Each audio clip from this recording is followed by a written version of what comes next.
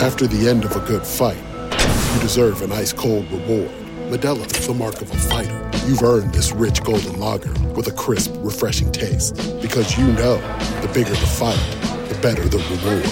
You put in the hours, the energy, the tough labor. You are a fighter, and Modelo is your reward. Modelo, the mark of a fighter. Drink responsibly. Beer imported by Crown Imports, Chicago, Illinois.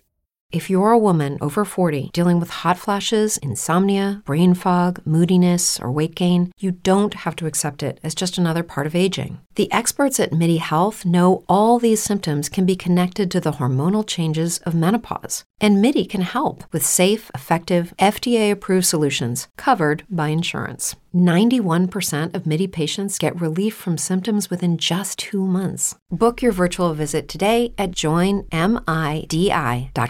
Welcome, everyone, to another Baseball America podcast. Along with J.J. Cooper, I'm John Manuel, back after a hiatus.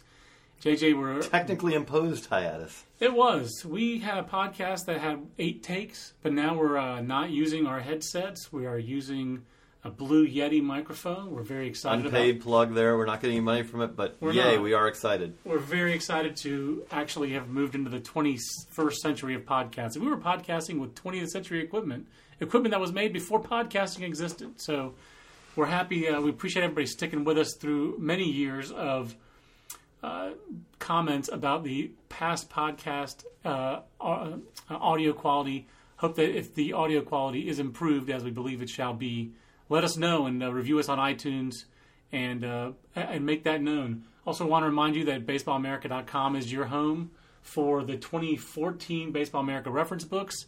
We're putting the Almanac to bed very soon, especially now the Major League season is over.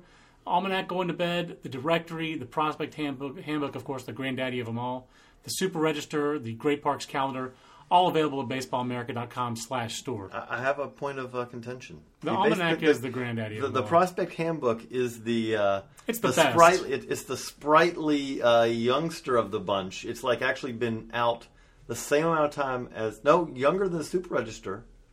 I think it is. I guess it's more like the Fiesta Bowl. Yeah. It's the newcomer, but it's just as good or better than all the rest of them. Right. I can't believe I made a college football bowl game reference there, but that's where I went. Yeah. But we do. You're right. It's like if TD Ameritrade was better than Rosenblatt, but it's not. But then we won't even go there. We won't even go there. I was trying to give it a more baseball-y vibe. I like that idea, though. I like where you were trying to go with it. But we did witness the end of the World Series. That was as good a time as any for us to get out of our offices, stop talking to scouts for the handbook, and come record a podcast. JJ, I was going to throw this to you. So first off, kudos to the Boston Red Sox. Congratulations. And obviously congratulations to a lot of other organizations. St. Louis Cardinals, Oakland Athletics, Pittsburgh Pirates. A lot of organizations had great years. But JJ, it was the end of an era in Major League Baseball. Tim McCarver signing off, retiring. I enjoyed Ken Rosenthal's ode to Tim McCarver. And I thought it was really important for someone like Kenny, who obviously works with him at Fox Sports, to help us put McCarver in some context beyond the grandfather that I think a lot of us were tired of and were ready to see exit the stage. But he had a graceful exit himself. Who would you like to see? But he's been the voice of Major League Baseball and the World Series for about 20 years, maybe more. Who would you like to see replace Tim McCarver in that role? I think it's a stretch to say Pedro. After his TBS, maybe, no, that's probably a stretch to say that Pedro's ready for that job. But Waka, waka, waka. He certainly enjoyed that. Pedro has there's some attraction there, but I don't think he's ready quite for prime time. No, and especially not, that's a different role. Studio, and that's a different role. Because the interesting thing is there's not a natural guy. There's not a natural guy, and I think a lot of that is that that's how the game has changed. If you went back just a few years, every team had their guy. I mean, they had a guy or a couple of guys who were long time known, tied to that team. That doesn't happen anymore. And I think that's more about how the game is now. And you're listening to it on MLB.com, which is a lot different than you're driving, somewhere. You're listening to your team now. It's not something where if you have a team, you can listen to them all the time now. Much easier than it was when it was, okay, I'm driving now, so who am I going to listen to tonight? And I'm going to listen to Ernie Harwell because I can get the Tigers game on the radio. I'm going to listen to, Vince Scully is, to me, is he the last of those guys? He's the last one who's been there for 30, 40 years. I do think every team still has people who are identified. I mean, if you think of the Braves, I still think people think of like Joe Simpson and Chip Carey. Those guys who've done their broadcast for a long time, but they're not people. But they're not people who are there for 30 or 40 years anymore. There has been a generational change. It did when you and I were in college. Unfortunately, 20 years ago, every team did seem to have an Ernie Harwell or Dave Newhouse, whoever, right, who had been there for a very long time, and there hasn't been distance between them. But like Bob Uecker, I guess, is the other guy who's been there for a long time. But when you also think of like ex-players who are prominent broadcasters, most of them are more prominent for what they've done in the studio. So if you're thinking about, like, say, ESPN, for example, Oral Hershiser has become their main color analyst. He's only been in that role for a couple of years. And I do think that was the guy who came to my mind because I like pitchers in that role. Generally, I think they make very good color analysts because as a hitter, you got stories and all that, but the reality of it is that unless you're a catcher, there's a lot of positions where you're a little less, you're involved in your thing more, whereas a pitcher, I think you pick up some things that are interesting or more interesting to share. You have more time to watch the game. Mm-hmm. You watch more as a pitcher than you do as a hitter. I think that's one part of it. I also think the other part of it, and I tend to agree with you, is that maybe the pitchers can discuss the game more. Also, it goes back to how we like to talk about evaluating prospects. There's more to it with pitching. There is more subtlety and adjustments that can be made, whereas hitters, either hit or you don't. You either have that natural timing or you don't. I think the same thing is true with that what's the word I'm looking for? Not a truity, that's not a word, but that maxim carries over to the broadcasting. Along those lines, kind of tying it to the prospects, if a guy hits 220 3 years in a row, he's a 220 hitter. He's a 220 hitter, in the minors. If he hits 220 in the minors, that guy's not going to become a solid big leaguer. Whereas with pitchers, a guy could have a 5 ERA, have a 5 ERA, have a 5 ERA, and then go, oh, new grip. Exactly. Hi, I'm now a pitching prospect. Exactly. That doesn't happen. It doesn't happen with hitters. So I do think if I had to pick a pitcher, I think I would actually lean toward Ron Darling over Hershiser. I prefer Darling, but that's another guy in the same genre. They're two sides really the same coin. But I will throw out an X factor, and it's not because of his hair, and it's not because of his not because of anything else. I didn't go to Penn State, but I would say Tom Verducci is my Huckleberry. I would go Tom Verducci. And the only color analysis I've seen Verducci do, a couple of Fox games this year. I've seen him do a couple of MLB Network games. And, of course, he did the Fall League last year.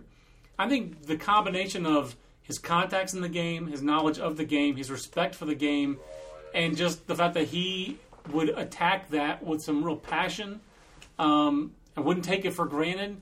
There's too many times where I think the ex-player doesn't do the preparation as a color analyst because they can rely on, here's what happened when I played. I think that would make Verducci the choice, and that would be the guy that I would want to see. But I don't. That's an interesting. That's why I asked the question, because I thought I had an interesting answer. You have an interesting answer. I did not, have an interesting answer. I had a stock generic answer. No, you did, but I think Oral Hershiser and Ron Darling are the most likely candidates. I'll tell you, the one that I fear the most is Kevin Millar. I really fear the style approach. And Kevin Millar has substance. He played at Lamar, Indy baller, best Indy baller ever. Yes, Indy ball ever, Kevin Millar. But there's certainly the frosted tips and the affliction T-shirts and all that kind of stuff has trumped the substance that is actually there. So he has contact. When you play at Lamar in the era that he did, I just wrote about Dane Johnson. That was the pitching coach when Kevin Millar was there. And so he has contacts throughout the game, obviously played. It might work, but my guess is it would not work for the majority of intelligent fans. So I think there's a danger that Kevin Millar becomes the voice of baseball. And I do think it's important. You think about for basketball, for whatever positive or negative, it was Marv Albert for a long time. Oh, yeah. And I think that was a positive for a lot of people to have Marv Albert. Yeah. And then when NBC had it and Albert had his troubles, it was Bob Costas. And the voice of the NFL, clearly, Al Michaels and John Madden Summerall. It matters a lot more to football, but the Madden brand, I think, helped football. And I think it matters for baseball. I think so too, from the standpoint of and this is going to take a couple of years, but there is a certain thing that when you hear certain voices, it tells you this is important. Right, it's a cue, absolutely. To me, I'm not sure there's a natural player. Like in Fox right now, if they continue to have the World Series for the foreseeable future, their number 2 guy is Eric Karros. I mean, I think Eric Karros is Greek-American, so I'll give him a pass. But, I mean, really, I don't think Eric Karros should be the voice of baseball for some people. And I don't think it should be Joe Buck either, because I think Joe Buck, while he was better at baseball this year, I feel that his passion lies in the NFL. And I don't blame him. It's understandable. I don't dislike Joe Buck, but I'm just saying I think baseball needs a strong color analyst who is the national guy all the time, and you hear the World Series, you want to hear what he has to say, and that's going to be a challenge. McCarver's filled that role for so long. This brings up an interesting point, though. What's difficult for baseball to develop this also is that baseball is a much more regional sport. It has become that, absolutely, in terms of the media, and the thing about this is I don't think necessarily that's a bad thing. Like, it gets thrown around as like that this is some awful thing that baseball... The reality is that even when baseball... Like, I don't want to go back to when baseball was a national sport and you got all excited because there was a Monday night baseball game and then you got the Saturday game of the week. Right. And other than that, you would never see any of these teams ever, otherwise. I love the fact that I can watch any team I want, any night. But what that mainly means, we're baseball omnivores. We want to watch every team. Most people, understandably, what's great about that is that I can watch my team, right, or I can listen to my team's broadcast wherever I am, anywhere in the country, every night. It means that baseball has become more regional, but that's taking advantage, or whatever you want to call it, of the current of the internet era. Yeah, as Pearl Jam would say, it's evolution, baby. I don't think it's negative. Evolution, for those of you who believe in it, isn't always in the positive direction. It's not positive. It's not negative. It just is. And this has been the evolution. That's where baseball, the money is. And that's baseball plays 162 games can't be a national for every event. Team. There's not going to be some point where we're going to get all excited because, hey, they're on the Fox game this week. Right. The reality of it is that we're giant baseball fans. I don't ever go, ooh, who's on the Fox game this week on Saturday? Because I'm watching baseball Tuesday night, Wednesday night, Thursday night. Actually, to be honest with you, the thing that's frustrating is that means I can't watch any other games because they're blacked out on MLB.com. See, I will say it is different with little kids, because I had my son stay up with me to watch some of the World Series games, but he never made it to the end. And you could see he'd start nodding off, just getting tired at 9:15. I didn't make it through every game. Right, but so like last night, Game 6, he wanted to stay up, but like 9:15, maybe it was even a little bit later than that, he saw Stephen Drew's home run, and he thought, well, the Red Sox are going to win this game. I'm going to sleep. And I just said to him, are you sure? I'll let you stay up a little longer. He goes, yeah, the problem with Major League Baseball games, Dad, is that they just go too long. And this is a guy who went to the College World Series this year. And sat through John's son is 2 games. a huge baseball fan. But it is, the reality of this is that, this is just the nature of the game. There are times in key innings in the World Series where you are talking, it is 30 seconds a pitch. Yeah. When you're watching on DVR, as he does in the morning, I'm telling him, fast forward, hit the 30-second button where you can skip ahead. And you don't miss a pitch. And that's something I do think that really, if you ask what is where pitching changes, I think that I'm not one of those dyed-in-the-wool traditionalists who says no. It's the way that we do pitching changes in baseball now isn't traditional. That wasn't the case. It's not something where you go, that's what it was like in 1950. You could in 1950. No one did. That's something where the game's evolved, and maybe you want to say, you know what? Maybe it is that you're allowed one time in a game to change pitcher in the middle of an inning where you have not allowed a run yet. Right. I don't think that would cause the game irreparable harm. But that's not the bigger issue. If you want to speed up the pace of the game, is that, and I don't blame pitchers or hitters. It's the game they've been taught to play. But the game that everyone's been taught to play now is, pitch happens. I step out. I think of what I want to do. I visualize what I'm going to do on this next pitch. Okay, now I step back in. And we saw it in this, the pitcher's in a rhythm. I'm going to step back out because I'm going to try to get him out of his rhythm. And that's part of the game. But it's very difficult for umpires, I think, to regulate that. And so that has to come from the commissioner's office. It has to come from the top. It has to come from throw a pitch with him stepping out of the plate. And that's obviously a bigger change that's going on in baseball in 2014 will be who replaces Bud Selig. But I thought the Tim McCarver thing was kind of an interesting jumping off point of talking about with the World Series. But with the World Series over, it is prospect season. And prospect season kind of starts, with our league top 20s. Then, JJ, we have draft report cards. This was I think we're too far removed from league top 20s. We could talk about them, but... Byron Buxton is still good. Exactly. But draft report cards, as we start, we've already had top 10s with Miami and Atlanta. But draft report cards, this was your first time doing draft report cards. And it's fun. It's one of our fun assignments, is it not? It is. I want to do more next year. Yeah, exactly. I mean, it really was fun because it is a great way to kind of just look at the draft. And we do a variety of categories, partly to just kind of make sure that we are kind of covering the full gamut. In a lot of cases, if you're reading, our stuff, that a lot about the first round pick. Yep. But this is an opportunity to tell you a little bit more about the first round pick, but also to tell you, by the way, that 18th round pick, that guy could really run. Right. You get later round picks, and a lot of times this guy has a really interesting tool. Now, there's a lot of other tools that have to come together, but, hey, the Brewers guy. Yeah, Johnny Davis. Johnny Davis. Draft report cards was great when we were talking about, like Johnny Davis, like, wow, this guy is fascinating. He is fascinating, and Johnny Davis is a junior college player whom the Brewers drafted, I believe, in the 22nd round. I forget which Los Angeles junior college it was because he went to 4, and he started off at L.A. Trade Tech. There are causes for concern anytime you say the words when he played at his 4 junior colleges. Yes, but I think now the makeup. The guy I talked to the most about Johnny Davis, and I think maybe this will dispel some misconceptions.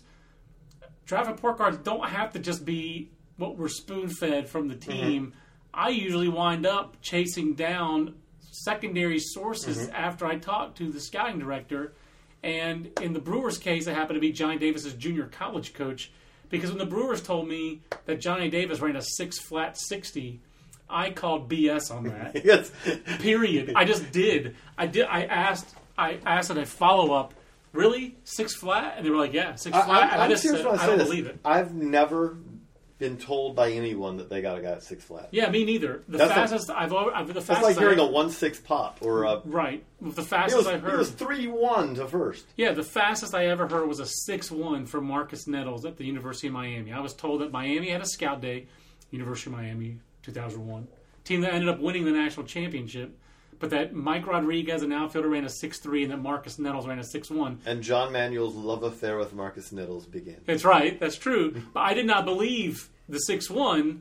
But anyway, that's the fastest I ever heard. Johnny Davis 6-flat. So I call his junior college coach, who happens to have been a bird dog for the Dodgers and through batting practice for the Dodgers. Helped run the Dodgers workout pre-draft in 2009 when they drafted when they worked out Billy Hamilton. They didn't draft him; they worked him out. So he comps Johnny Davis to Billy Hamilton for speed and Ricky Henderson for a body comp. I mean, look, the guy's 23 years old. He went to 4 different JCs, but he said, "Yeah, I mean, he ran 10.4, 10.5 over 100 meters." So I can buy 6-flat 60, and he ran track at LA Trade Tech, which is one of these rare track programs that are in the country. So he said, look, I never timed him myself, but that does not surprise me. That's believable. A 10-400 is not world class, but you're not far off from it. You're not. You're half a second back, which in the world of 100 meters is a chasm. Right. You would be the Estonia runner, in the first heat, but still. I was going to say Greek, but yeah, sure. But yeah, 10.4, 10.5 seconds. I can see that being a 6-second flat burst or 6 and change. So, yeah, I would say it's more like, it's more likely it's... Now, that's probably running track. But, I mean, the point is the guy's an 80 runner, and if he makes it, he could be that one off the scale, that 0.3% runner. So, Johnny Davis, 23 years old at a junior college. He did hit 290 in the Arizona League. Guy played very little high school baseball. But those are the stories that come out of draft report cards that are really the neat ones. Or that's a little tidbits, like, okay, the Braves took Jason Hirsch out of Oklahoma State. Jason Hirsch was a consensus guy. But I didn't know that the Braves had really followed Jason Hirsch significantly in high school in the Dallas area. Worked him out, really wanted him early in the 2010 draft. Didn't think he was signable. The Pirates knew the signability was difficult, drafted him anyway, one of 3 unsigned picks they had in the first 10 rounds that year. Didn't get Jason Hirsch. Braves get him 3 years later. And he's kind of a entree, JJ, to talk a little bit about the draft report cards and the Braves, because the Braves are fascinating. The way they keep on drafting and developing, you had this as an SBA question, they keep finding fresh arms and low mileage players. It's hard to call Jason Hirsch a fresh arm who's had Tommy John surgery, but he is. His surgically reconstructed arm is fresh. It is very fresh. But they seem to be 6 years plus left before the next step. That's at least 7 years. But they find players in out of the way places that other teams aren't finding as consistently. I think that if you said where the Braves' success come from right now, I mean, there's really a couple of points. One is you draft. They did draft Jason Hayward, Freddie Freeman, same draft. That's pretty key. Good draft. I mean, that's key because you have these 2 cornerstone guys that they needed. They had to have someone basically to come in and take over as Chipper, and now Brian McCann likely gone. Right. Those guys do that. But beyond that, they've really, I think more than anything, I think the Braves scout junior colleges better. I'm not going to say as well as the cop-out way. I do think they scout them better than anyone else. They scout them more, and they scout them better. And it started with Roy Clark, and it's continued under Tony DiMacio. When the draft and follow rules were going on, they were a draft and follow team, very heavy. Tommy Hansen draft and follow. Tommy Hansen's from the second to last class of draft and follows. Cole Rohrbach was one of my cheese balls from the last class of draft and follows. He didn't work out. I loved Cole Rohrbach. But the Braves have continued that. I remember talking to Roy about them centering on JUCO players, and he just was very upfront about it. High school players, for the most part, were pricing themselves out of the Braves' range. The Braves didn't want to spend that kind of money in the draft on high school players, and junior college players were more signable, and they've had success with it. Whether it's Craig Kimbrell, Chris Medlin, Andrelton Simmons, on down the line, Brandon Beachy's another, not a JUCO guy, but an NDFA. Non-traditional. Wes Parsons now an NDFA, who's a prospect. Vic Caratini. It really is. The run here is pretty good. Vic Caratini's in their top 10 this year out of Miami-Dade. JC, it's a pretty nice run, JJ. And there really isn't another club in the same area code as far as scouting junior colleges as heavily as the Braves. I think that's been key for them, because the reality of it is that when they've gotten into more trouble is when they've gone kind of the more traditional route. They've had some guys work out, but Sean Gilmartin, that doesn't look very good for them. No, it doesn't. I mean, they've had a number of picks who you look, okay, that guy just didn't pan out. And the Braves fans like to remind us of that. They're not sanguine on Tony DiMacio. I can see why, because there have been some first-round picks that have been underwhelming. The Gilmartin one is the one that sticks out. But correct me if I'm wrong, Andrelton Simmons, if I remember right, that was Tony's. That was Tony's draft. It was. That makes up for busting a first-round pick. I think so. Even if you didn't, even if you just drafted him as a shortstop, and said, "Okay, we're going to let him play shortstop because we really want to convert him to pitcher." I don't care either. Sometimes you drafted a player who is an impact shortstop. I'm with you. Like, talk about cornerstone guys. He's another cornerstone guy for them. I don't care if you want to say, well, they lucked into it. They thought he was going to be a pitcher. They drafted him. They played him at shortstop, and he's a Gold Glove shortstop now. Just looking at that Braves 2007 draft, by the way, they drafted Craig Kimbrell that year. Did not sign him. 33rd round, they drafted him and didn't sign him. And there was one other. Oh, and then Brandon Belt. I'm actually glad the Braves didn't sign Brandon Belt, because I can't imagine. So even if you didn't, even if you just drafted him as a shortstop and said, "Okay, we're going to let him play shortstop because we really want to convert him to pitcher," I don't care either. Sometimes you drafted a player, but JJ, the Braves, I think the best way to put it with the Braves is the Braves top 10 is better than either of us thought it was when we started, thinking about the Braves top 10. Right, it was, and there are a couple of intriguing guys in that top 10. Let's start with Tommy La Stella. Tommy La Stella is a guy we wrote about a lot in college. He was a key player at Coastal Carolina. And Coastal Carolina, I believe it was La Stella's junior year in 2010, one of those years they were loaded and won 50-some games, and remember had an epic super regional against South Carolina when South Carolina went on to win the national championship. And they were the one who gave them probably the best challenge. Let's think, back-to-back years, South Carolina's super regionals were really tough because they also had UConn the other year, the George Springer. They didn't have Mike Gold, but it was Springer, Ahmed, Matt Barnes, UConn, Kevin Vance, L.J. Mazzilli. Very good UConn team. But Coastal Carolina was also outstanding. Rico Noel, the left-hander Cody Wheeler, who's the hard-throwing right-hander they had. There's Anthony Mayo, I think, was on that team. But I think LaStella was on that team too, so that was, kind of their year. That was their one big year, JJ. And Tommy LaStella's in the middle of that. And just talking to a scout today who's seen him in the Arizona Fall League, I think Peter Gammons was the one who tweeted out a Matt Carpenter comparison, and I don't think he's as athletic as Matt Carpenter. But if you're going to put a 6 or 7 hit on LaStella and a lot of other 4 tools, this scout didn't blink at that. And I had a scout tell me this week, that he's as good as any hitter he saw this year in the minors. Yeah, and that's what it is. Now, that's hit tool. I mean, that's not like he's the best prospect he's seen this year. This guy saw Buxton. Buxton's a better prospect. Right. Just a touch.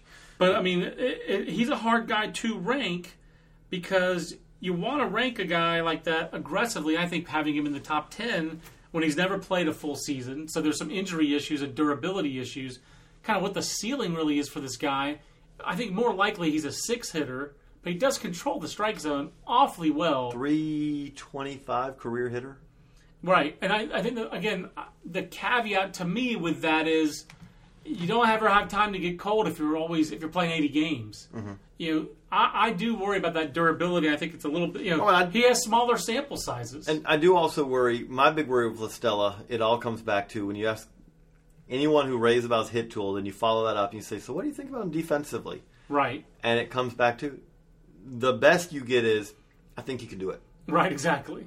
And the answer of, I think he can do it, translates as, okay, so yes, he's not exactly what you're looking for at second base, but second base is a position where if you knock the ball down, if you hit and you knock the ball down and you throw it to first, you'll probably be okay. When your comparison point is going to be Dan Uggla, he might look great in comparison to Dan Uggla. But I'll put it this way. I feel very confident that if you put Tommy LaStella in the big leagues next year and he made it through 150 games, he's going to have a higher average than Dan Uggla did this year. I feel that's extremely fair. confident on that. I'm with you on that one. But to me, that top 6 of the Braves was pretty set. Sims, Betancourt, Graham. I think Graham would have been number 1 had he been healthy, but a small-bodied guy. Yeah, I worry. Graham's one of those guys. I always worry about the guy who there's no good way to rank a guy who you don't know an answer on his health going into next year. Right. There's no good way to rank him. He threw in instructional league, but he didn't pitch a game in instructional league. He threw off flat ground. He threw off the mound. They wanted to get him into a game, but they couldn't. He wasn't back up to full strength enough to get him into an instructional league game. That wasn't a great sign. Right. And because the problem with ranking that guy is if you rank him entirely on what he did before, then you put him, okay, then he is number 1 on this list. At the same time, if you say completely, you can't say on the other end, hey, we're not going to really rank this guy anywhere because we don't know what his stuff's going to look like. Well, you can't do that either. So you have to kind of split the difference and just kind of try to do that and say, okay, well, here's a best guess. If adding in some risk for the injury, but at the same time saying, okay, we're going to rank you still pretty high because if healthy, he's number 1 on this list. He's a very difficult guy to come up with a ranking for because he was almost number 1 on this list last year. After Julio Teheran's really iffy season, poor season. But to talk about it, pure healthy, a healthy J.R. Graham, comparing him to Lucas Sims. In Graham's case, you don't know what his stuff's going to look like. Well, you can't do that either. So you have to kind of split the difference and just kind of try to do harder throwing Chris Medlin. Everything he does, all the good things that Medlin does: athleticism, repeats his delivery, keeps the ball down, works the bottom third of the bottom of the zone. But he does it with pitches that grade out a grade or 2 better than Chris Medlin. And Chris Medlin, although he wasn't as good this year, has been pretty good the last couple of years. So I always like that comp within the Braves' own organization, but it's not the deepest Braves top 30. But I think once you get to that 10 to 15 range, and you start getting a little. I don't think it was as bad as we thought it would be. No, I don't think so either. Yeah, we talked about this in the office. We talk about BA grades for the Prospect Handbook a lot. Yes.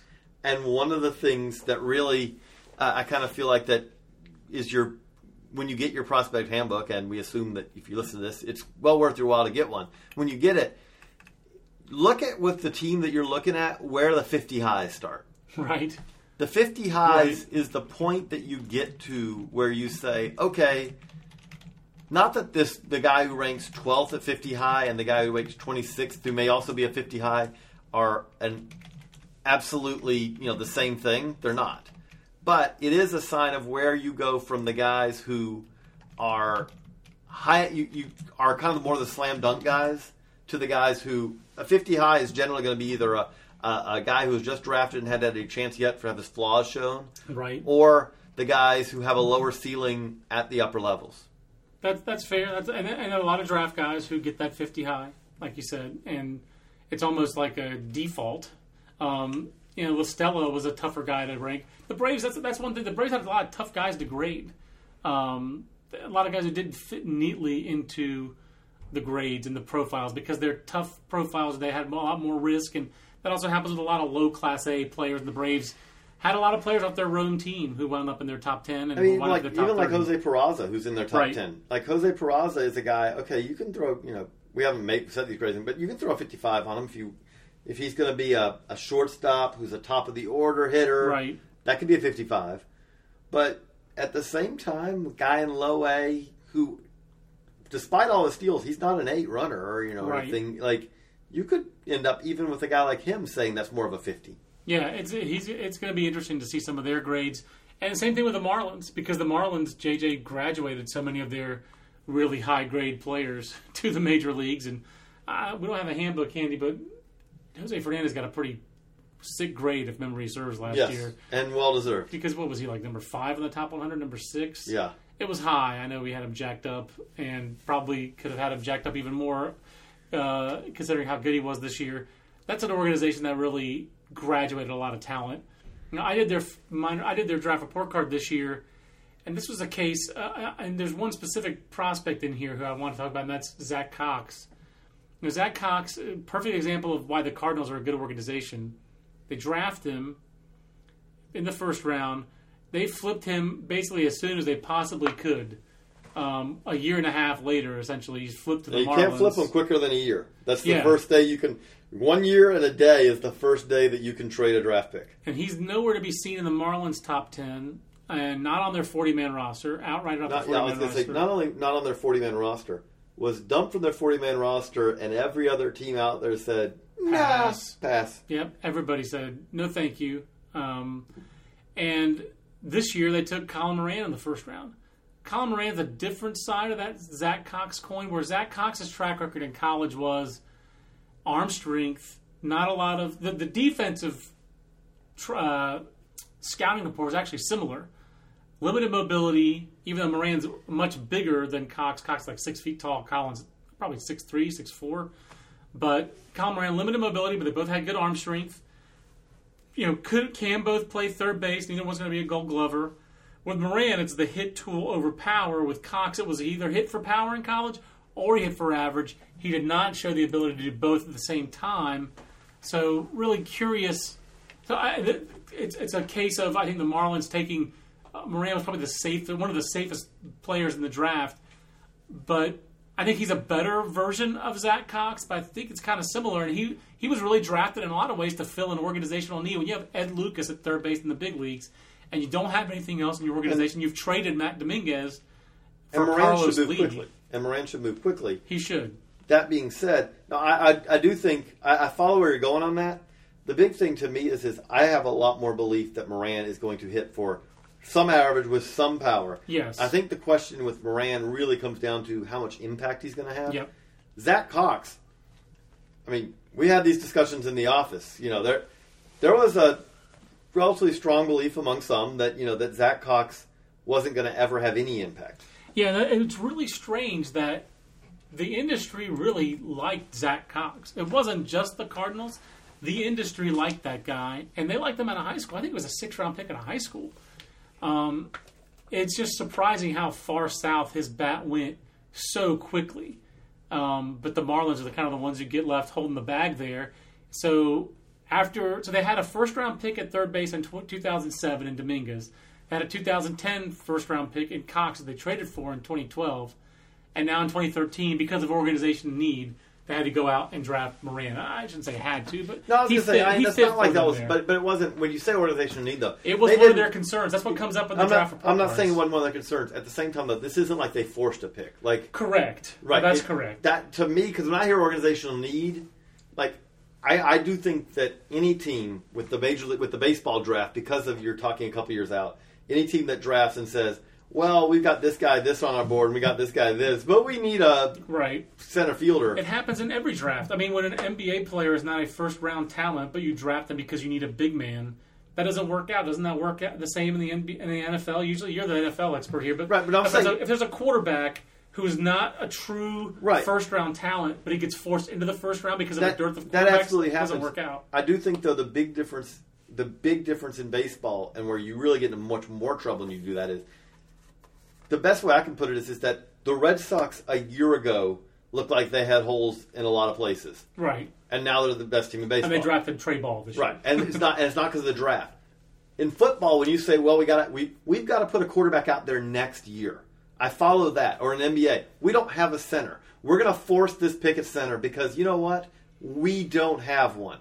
In baseball, none of these guys we're talking about, if you don't have a third baseman, and you say, we're going to draft this guy even though, and again, they didn't do that in this case, but you draft a guy and say, even though we have this guy 5th on our board at this spot, we're going to take him because we need the position. Right.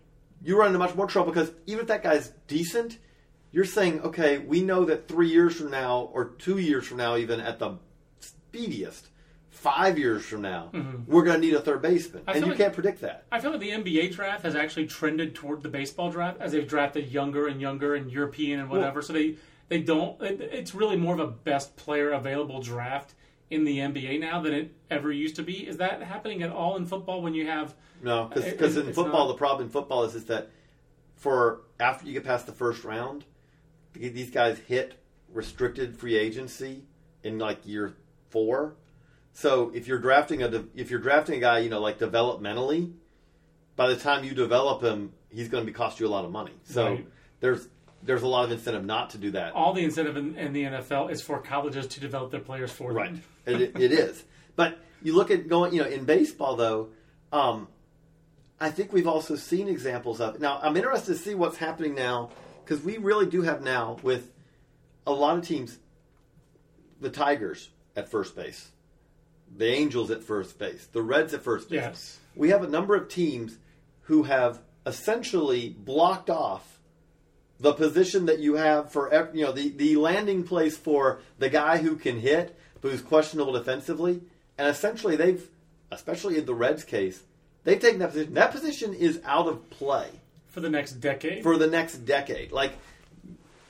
And what's interesting about this is that, but you still see the Reds when they had Joey Votto, drafted Yonder Alonso with the idea being, take the guy who you like at that position. We can always, if he develops as we expect, you can always turn around. That turned into Matt Latos. But it is interesting to see, because we haven't seen that before nearly as much.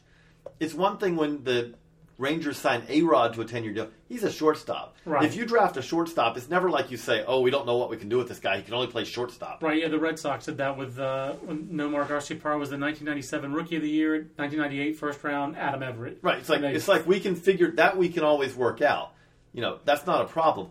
But first base, I'm doing the Reds list right now. In another organization, you might say with Jesse Winker, well, that guy could end up at first base. Derek Lutz. Derek Lutz. Donald Lutz. Yeah. Derek Lutz was a pitcher for them. Browner Hulk. Yeah, but Donald Lutz.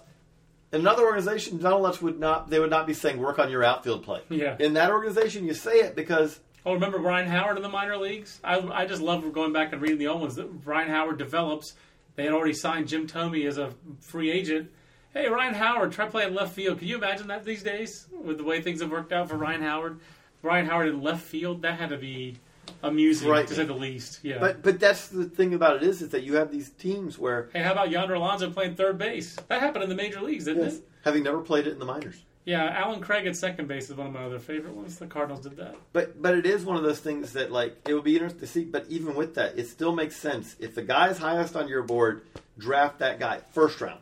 I understand you're going to draft for need in the 6th round because the reality is that okay, well, you know what? We don't have a shortstop for our low A team. We need a shortstop. Okay, draft a college shortstop. But first round, I don't think it ever pays to say, hey, we need that position. I do think I do think after the first round, a lot of teams do have.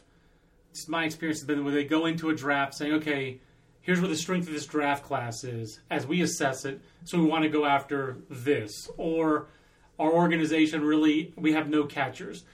I know there's not a lot of catchers in this draft, but let's prioritize catchers. You know, if there's guys that we have in the third round, if we have 3 guys who have a third round number on them, let's do what we can to get one of those 3 guys. And the interesting thing, we've seen several teams who this year did that to a crazy degree. And I think we both agree that we're not real big fans of that idea. Like the team who takes takes pitchers with almost all their first 12-round picks. Yeah, that's an unusual one. Didn't the Angels do that? Did the Angels have an Blue extremely Jays pitcher-heavy draft? Blue Jays were also, if I remember correctly, very... Although I think that it's hard to measure their draft because their top draft bonuses wound up being after the first 10 rounds. So the whole Blue Jays draft is just their drafts are just different right now. So the way they're running their whole draft. But they did that, and then we had a couple of years ago the Pirates who went right-hander pitcher heavy. Yes, outside of Mel Rojas Jr. So yeah, I mean, what else? Did anything else stand out to you in doing draft report cards? Because this year's draft class, the other thing we wrote about in the process of doing draft report cards was those debuts of the top draft picks. And the Jonathan Gray, Mark Appel, Chris Bryant. And since then, JJ, we've had... Now, Gray shut down and Appel. Neither one's pitching in the fall league. Understandably. Which it makes a lot of sense. But Jonathan Gray, pretty outrageous debut. Unhittable debut, especially he wasn't allowed to use his slider in the Pioneer League. And then the Cal League had to was make things a little fair for the Pioneer League hitters. In the Cal League, it wasn't a league rule; it was the Rockies rule. Let's clarify that. But when you got slider's too good, we had to have it banned. But when we got to the Cal League, slider is a cutter. Don't worry. And the Cal League, the Cal League, they said, "No, you could use your slider now. I'll allow it, counselor." And the result was a 0.75 ERA and like 14 strikeouts per 9. So this guy wows. Chris Bryant wows. 0 for 5 with 5 strikeouts in his first game in the Northwest League. Then basically hit safely in all but one game after that. 3 errors in his first Arizona League game, which was his first game. There was a learning curve in both places, but then just dominant. And I think that the Cubs guy I just talked to today said that for the year, counting college, regular season, minor league postseason, and fall league, it's 47 home runs. For Chris Bryant. He hit. So you got 31. In the college, You've got 9 in the regular season, and now it's 7 in the fall league. Did he hit one last night? Yes. Yeah, so 7 in the fall league. And there's a right center field Oppo home run that's already just emailing with guys in the fall league because I'm going out there next week. It's kind of like an epic. Oh yeah, the tales of this Chris Bryant 450-foot home run to right center field that are just growing in legend in the fall. The best way to put it is right now, I think it's fair to say. When we're a long way off from the top 100. Yes. But there's going to be a debate whether Chris Bryant or Jonathan Gray ends up ranked higher of those two. Correct. Those two guys are going to get shoved into the top 10. There is no debate right now whether Mark Appel is going to be ahead of them. Yeah, he's not going to be ahead of those guys. No, he's not. I mean, that's just a little, Mark Appel's not going to be ahead of them on the top 100. It's not going to happen. And he was in the Midwest League, and it just sounds like, JJ, it's not that he disappointed, but he didn't wow. He failed to wow, which I guess failing to wow is a disappointment when you go 1-1 and you've been a 2-time first-round pick. Really, if you're an Astros fan, what you're hopeful for on this is that, okay, it was a long season. Not that his season was any longer. His season was actually shorter by a week than Jonathan Gray's. But you don't want to go too overboard on a guy, struggling, not even struggling, but not wowing after he's already done a full college season before he ever, threw his first pitch. The reality of it is that if this was 3 years ago, he wouldn't have pitched. So Right. we would be sitting here and just completely basing it off of what he did at Stanford. Yeah, and in Instructs. In Instructs, We would have been hanging on every pitch at Instructs. Which, by the way, and we will establish the rule again. The next guy who had a terrible Instructs will be the first guy. He'll be the second, because Jesus Montero had a terrible Instructs. Okay. That's the Jesus Montero corollary, is that there's almost no one who ever has a terrible Instructs. But there was one guy who got run down on an Instructs. But that being said, no, I mean, Chris Bryant, the stories on Chris Bryant get better by the day. The stories on Jonathan Gray aren't getting better because he's not doing anything right now. Right. But they were pretty good. They were pretty loud. They weren't so loud on Mark Appel. No one, I mean, I didn't talk to anyone who saw him in the Midwest League. And I talked to, I think, 3 different scouts who saw him, which, I mean, that doesn't sound like that many, but he didn't throw that many. He threw, I think, 8 games. Right. 3 different guys, and all 3 are like, I'm not saying no. I'm not saying not a big league or anything like that. But they're all 3 like, I expected more. Yeah. We haven't heard anyone who came back from the fall league or saw, Chris Bryant in the Florida State league and went, I expected more out of that guy than the mammoth show he put on for me. Yeah, I mean, it has been, it's impressive, and it's a column I got to work on, is how did the city of Las Vegas produce 2010 draft high school class Chris Bryant? Should have been 2011 high school draft class Bryce Harper, who was actually 2010 junior college class, but we all know that story. But he was in the class of 2011. So Bryant was in the class of 2010, Harper 2011, Gallo 2012. Who you got most power out of those 3 guys, JJ? Gallo. Wow. I knew you were going to go Gallo, but I mean, I'm not saying Harper. And if you want to say Gallo or Harper, and I mean, and look, we're saying I'm going Harper, Bryant, Gallo. I am, and you were literally taken aback. My jaw actually did drop, but I guess part of it comes down. I haven't seen, I don't want to give a observer bias to it, but I'm doing an observer bias to it in that I've seen multiple games of Joey Gallo BP, and I've seen, I can't think of who I've seen. I've watched Russ Branyan BP, which I always think of. I mean, that's a deep cut, but for all his flaws, Russ Branyan is to be one of the guys who stands out. I've seen Willie Mopena BP. That's a deeper cut, to me than Russ Branyan. I've seen Latimer Ballantyne, your Japan home run, champ. And these are all guys, and Gallo may fit in the same category of the guy who has. When we're talking about 10 years from now, you go, the BP shows were amazing. I'll put it this way. Anthony Iapos is the Cubs hitting coordinator. He was in the Marlins system when Giancarlo Stanton was in the Marlins, was coming up. Mm-hmm. And he was hitting coach in Jupiter when Stanton was there. And Stanton, to me, is I know he didn't perform this year, but just raw. Stanton is. If you're one of these scouts who believes there's only 180 and everybody else is after that, which we don't believe that. But I don't believe that. I think there's people off the either. Scale. So if he's in that 0.3% outlier, I would say. I still, one of the more fun stories there's a lot of fun stories I've gotten to do at BA, so great job. But one of the more fun ones was just a random thing, was a home run that Stanton hit when he was playing for AA Jacksonville. And was able to get a good description of where the ball landed. And the great thing now is again, the world we live in now, right. Was able to pull it up on Google Maps with a little pedometer out and okay, so it started here and it landed here. And it's wait, let me check that again. Right. Wait, is that right? It was right at 500 if I remember correctly. Well, that's the stories you get with doing the Cubs top 30, which I'm doing for the first time this year, are Baez and Bryant, Javier Baez and Chris Bryant, just the can you top this? I guess the home run that Javier Baez hit against Japan in Major League Spring Training when the Japanese team was here for the WBC, that's an epic home run. That's among the epic home runs that Javi Baez has hit. And my favorite Javi Baez story, I know I'm digressing here a little bit, but Javi Baez apparently hit a home run when there was catcher's interference. He hit a home run where, if you watch it on YouTube, he looks back at the catcher and the umpire and is yelling to the umpire that he didn't call catcher's interference, that he got the glove.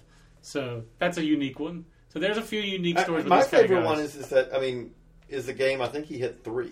And it was he had a 4. 4, yeah. No, but this was, did he have a 2 or a 3? I think he also had a 3, but I think because this was in AA. Because Yeah. I hate to say I was watching MLB probably TV. two. It may have been two, but I was watching MLB TV. It may have been two and then another, like double or triple or whatever.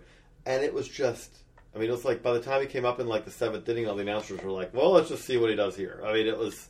It was like Big Papi in the World Series. It was that kind of... By the way, that's a perfect digression to wrap this up on. We talked about this in the office a little bit. Okay. So I'll throw it to you. You put me on the spot, I'll put you on the spot. But not putting you on the spot because we talked about this already. All right. But greatest DH of all time. For me, it's still Big Frank. I'd say it's Frank Thomas. I agree. I know that he played a lot of games at first base, but he played more games at DH or as the DH than he did as a first baseman.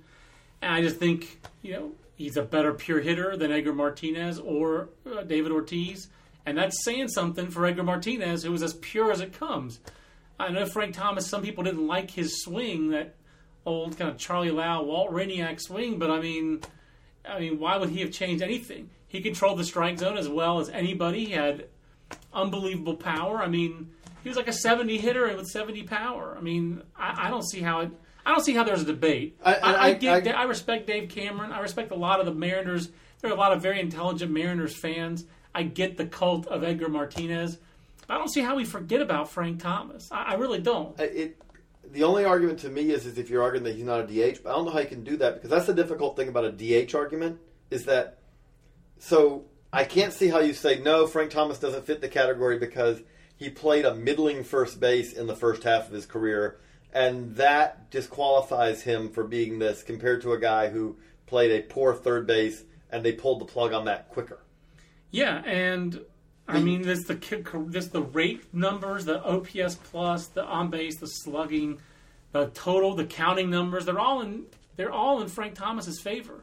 I mean, they're all in his favor. So I respect, and for me, I think I would rank it Thomas, and I'm not counting Molitor.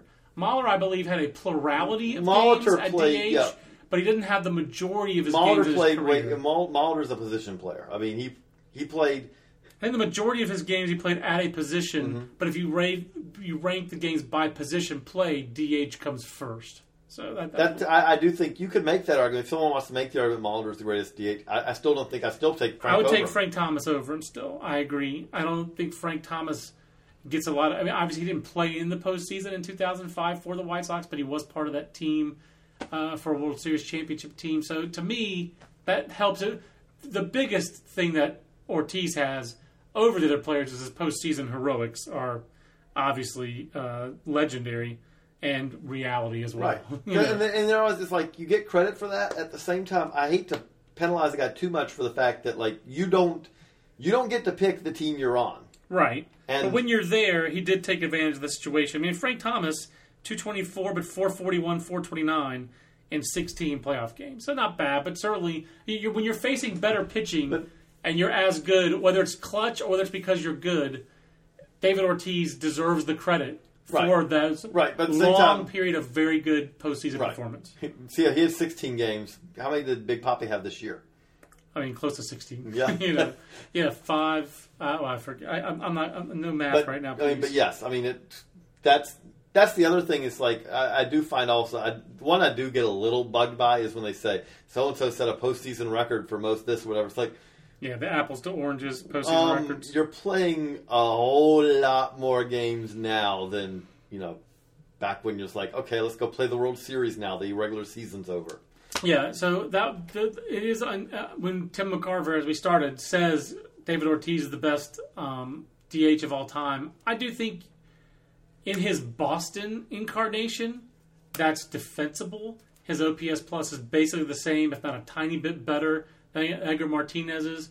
It's the way, if I remember correctly, it was 156 for, and I know that's just one measurement. It's not the only measurement. It was 156 for Frank Thomas. These are DHs. We're not having to work anything else in there. It's just hitting. Right. It was 156 for Big Frank, 148 for Big Papi, 147 for Edgar Martinez. And if you wanted to give, if you wanted to say that argument and then give Ortiz credit for his career has gone long enough that he's still productive in a much less offensive era than Martinez or Thomas played in, because those two guys' careers basically were the most offensive era in baseball since the 1930s. But when you say OPS plus, you're already in a normalized. Right, you're right. But and if you want to give Edgar Martinez a little bit more credit because when he did play defense, he played more third. I think that those three guys are the guys who are in the argument, but I think Frank Thomas was that argument. The interesting thing to me, though, is that what's the most fascinating part of David Ortiz's career to me is that we're talking about a guy who looked like he was done.